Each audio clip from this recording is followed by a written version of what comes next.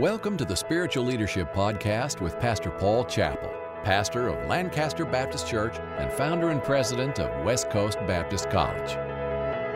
Welcome back to the Spiritual Leadership Podcast. I am excited about the materials we're going to be sharing today. And before we get started, I just want to thank each and every one of you, not only for sharing the time with us, but for sharing this podcast with others, whether that's been through social media or word of mouth. It's been a blessing to hear from a lot of new friends in the last 4 to 6 weeks. Every 4 to 6 weeks, it's our desire to take some of the things we're learning here at Lancaster Baptist Church and share those with friends across the country and around the world. And before we get into our lesson today on team building, I want to take just a few minutes to answer a couple of questions that have come in from those of you that have been watching and listening along the way. And I hope some of these answers might be a blessing to all of us as we get started today. The first question comes from a man who says, I'm currently serving in a great ministry, but struggling in my role in the ministry. And do I need to be patient in this role, or do I need to approach my pastor? Let me tell you, that's first of all a great question. And I've been studying recently from 1 Peter chapter 4 on the recipients of grace. At time of our salvation, God has given each of us a divine enablement or spiritual gifts. These are the gifts of His grace.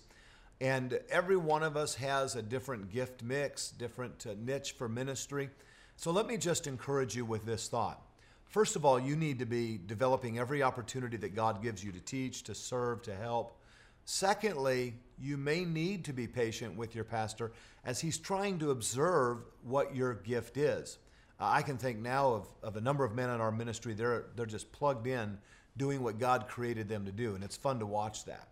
I've got a few men in our ministry that are younger that right now we're watching with our executive pastoral team. We're kind of watching some of these young men that are interns or new assistant pastors, and we're trying to discern, how is he in that particular area? What are his spiritual gifts? And I would simply say to you that patience is a part of that process. And sometimes failure is a part of the process. You know, you realize, wow, I've got to grow in administration. That was the most disorganized, youth meeting we've ever had, or the choir practice just got way out of hand. And you'll make some mistakes along your journey of discovery. If you feel you're getting to a place where you are just kind of spinning your wheels, I would encourage you at some point to go to your pastor and just say, Pastor, I just want you to know I love our church. I'm thrilled to serve with you.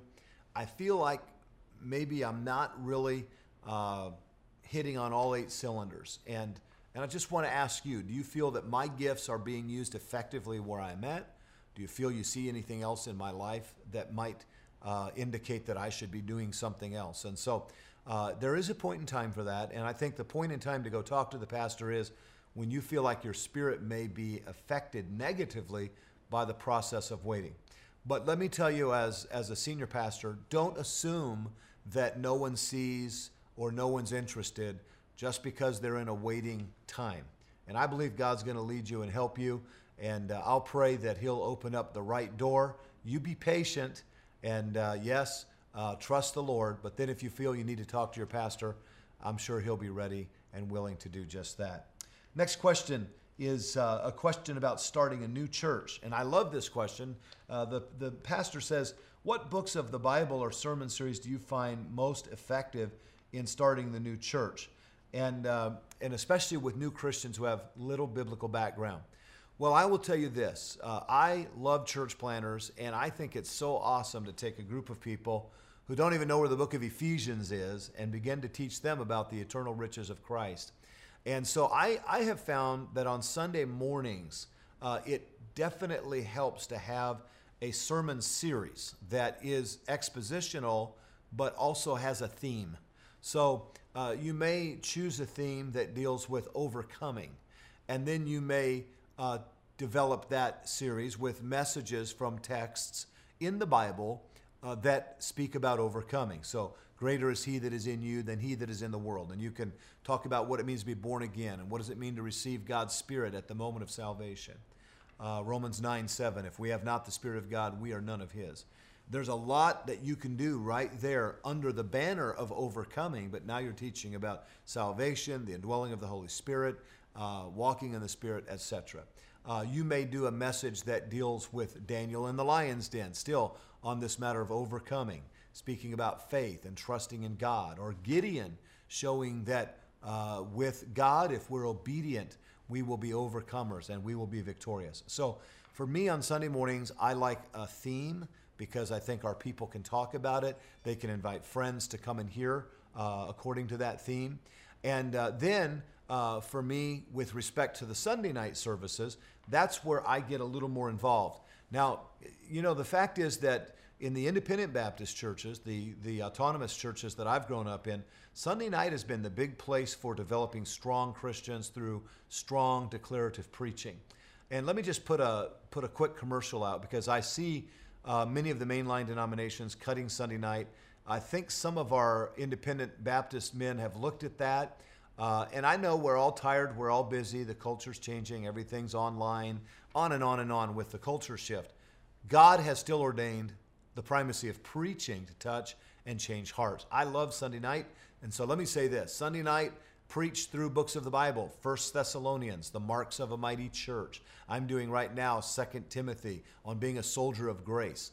These are great opportunities to teach young Christians about the character traits of an effective Christian, growing in grace, walking by faith, enduring trials through the grace of God. So when you think about the new church, you're thinking in the Sunday morning services about being expositional in your messages, but uplifting and encouraging. Sunday night, again, expository messages, but faith building, character building, block by block. That's where we've built Lancaster Baptist. So I hope that helps with that question. Finally, the question, what about church finances? Should every detail be left open for the members on a regular basis? You know, I don't think every detail should be left open. I believe, and I don't believe the average member even wants that. I think our budget may have 1,000 lines. Our deacons see the vast majority of those. We give them a little packet about once a month, and we review the variances, those overs and unders, and kind of keep them posted.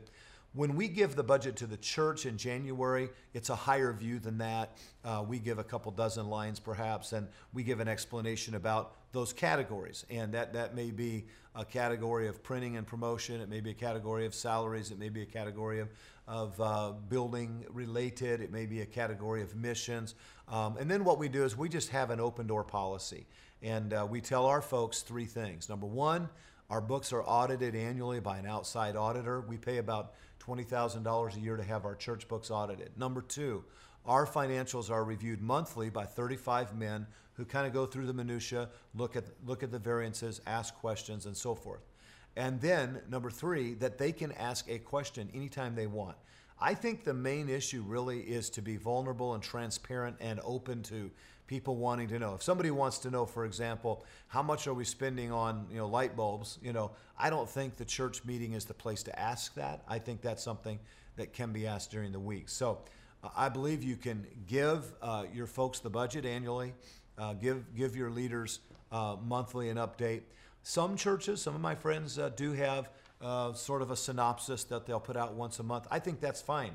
But I think to give all the minutia probably is just sometimes, as one of our newer Christians said to me, he said, I attended a church for a while before I was saved, and they always were talking about the budgets and the business, and it was distracting to me. And I think sometimes churches get distracted in the minutia, and they forget the main thing, which is preaching the Word of God. So I hope some of those thoughts are helpful to you. And let's go on to our lesson for today. We've been talking about team building. And, I believe that as a leader, one of the great privileges I have is to bring people together for ministry and to teach and challenge them along the way. And then as they develop spiritually, to see them formulate into teams. And over the last few weeks, we've talked about what kind of leaders are interested in team building. And we said, first of all, spiritual leaders. A spiritual leader is someone who's walking in the Spirit. He's sensitive to the fact that God is raising other men up. He's coalescing them into teams for effectiveness purposes. And spiritual leaders are men who have a heart to teach others also. And then we said last time that strategic leaders are building teams constantly. Strategic leaders in the church today are developing teams for the purpose of Sunday school and education, and teams for the purpose of youth and college groups, and teams for the daily operations of the church, such as finance and such as counseling and all of the different facets of a growing church. There are many different teams that need to be developed, and the pastor must be thinking strategically with respect to meeting the needs of the church, just as he did in Acts chapter 6. As the church did, they saw the need for ministering to the widows, and they strategically developed a plan for meeting those needs. And of course, that always involves godly people getting involved in ministry, and it's always fun to see it work well. Well, today I want to speak to you about this subject: equipping leaders build teams. An equipping leader is someone who sees his responsibility not only to teach the great truths of the Bible, but to teach them in such a way that the church can then use those truths in ministry. So we are equipping the saints for something, right? We're equipping the saints for the work of the ministry. So as we think about that, Ephesians 4:12 and 13, as we're doing this work of equipping, equipping leaders are going to constantly be building teams. And you're going to be developing people around the common goal of getting the gospel out. So I'm going to share with you today some of the ways that I've tried to build the teams that I work with. And fundamentally, as we think about the context of this, I work with a team that we call our pastoral staff. There's 14 men on that team. 7 of them are ministry leaders that deal with bus ministry, children's ministry. They deal with various aspects of the ministry here. And 7 of those men are on an executive leadership team that actually help me carving out matters of vision and implementation of the program and so forth. And all 14 of us are committed to equipping the saints for the work of the ministry. But my basic commitment to them is to provide an atmosphere and a culture that's conducive toward their development so that they can help with developing the teams all throughout the local church. 70 ushers, 240 nursery workers, 150 junior and primary workers, and 20 or 30 parking lot workers. And all of these different teams, I want to set the culture and the vision so that our ministry leaders and our pastoral staff can help with leading each of these groups. How do we develop those teams? Let me share a few thoughts with you this morning. First of all, you want to develop and equip them with a biblical philosophy. All right, that's so important personally for me. 2 Timothy 3:14, but continue thou in the things which thou hast learned and been assured of, knowing of whom thou hast learned them. Can I just tell you something briefly about leadership development? I believe that we can learn from just about any organization, whether good or bad. I've read dozens and dozens of books on spiritual leadership, secular books, Good to Great, The Advantage, all these different types of books. One of the things that concerns me, and I don't listen to tons of podcasts. I don't have time to attend a lot of conferences as much, but I do sense as I hear tidbits from social media, as I've seen a few either podcasts or listen to certain leadership tapes, it's concerning to me that many of those that are Christian in genre are really not biblically based. I mean, I've heard a few where not one verse was given. And I know that might sound critical, and I may be giving an alarm that some of you have already heard. I really believe as we go off track sometimes for leadership development, meaning by that, outside of the things that we have been taught biblically, that we need to do that very carefully, very discerningly, and probably not to the majority. I can often tell just by observing a pastor's ministry if he's spending the majority of his time in the Bible, the majority of his time in biblically based philosophy, or if he's going more and more offline just for the content that sometimes is derived from a totally secular mindset. Now, in some cases, a secular mindset on parking, hey, if Disneyland does a good job with parking flow, go learn from Disneyland. But we don't want to learn all of our growth principles from those that merely market. We want to be biblically based in what we're talking about so that every purpose of the church comes back to the Scripture, right? Why are we doing what we do? Because the Bible admonishes us to do it in this way. I really believe that's so important. We're going to lose a generation of preachers and Christians if we don't always come back to the Bible.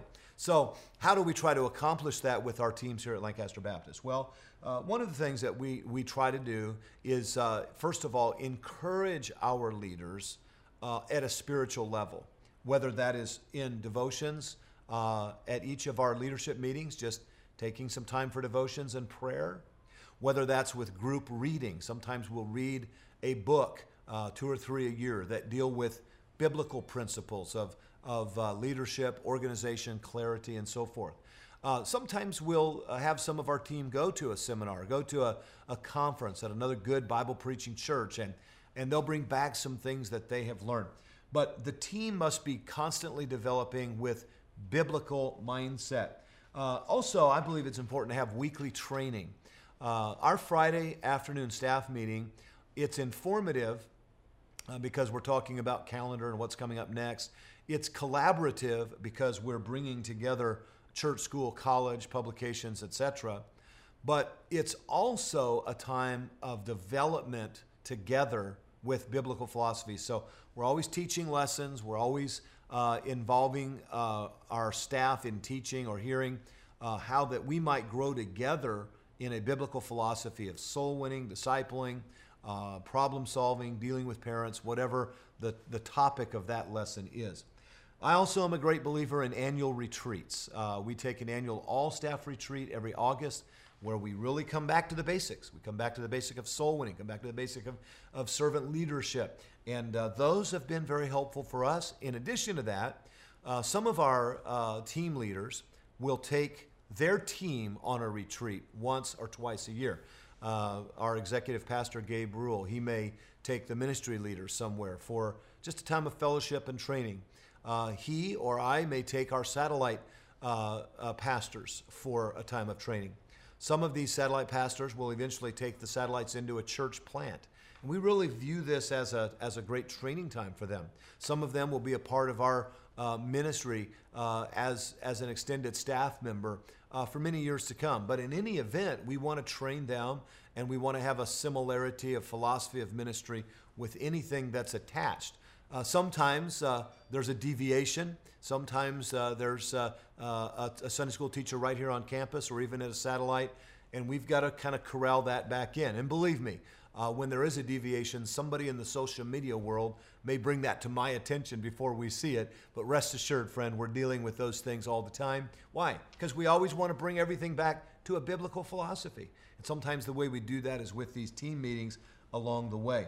Another thing that has helped us is to have guest speakers come and speak to the church and then have them stay over and speak to the staff.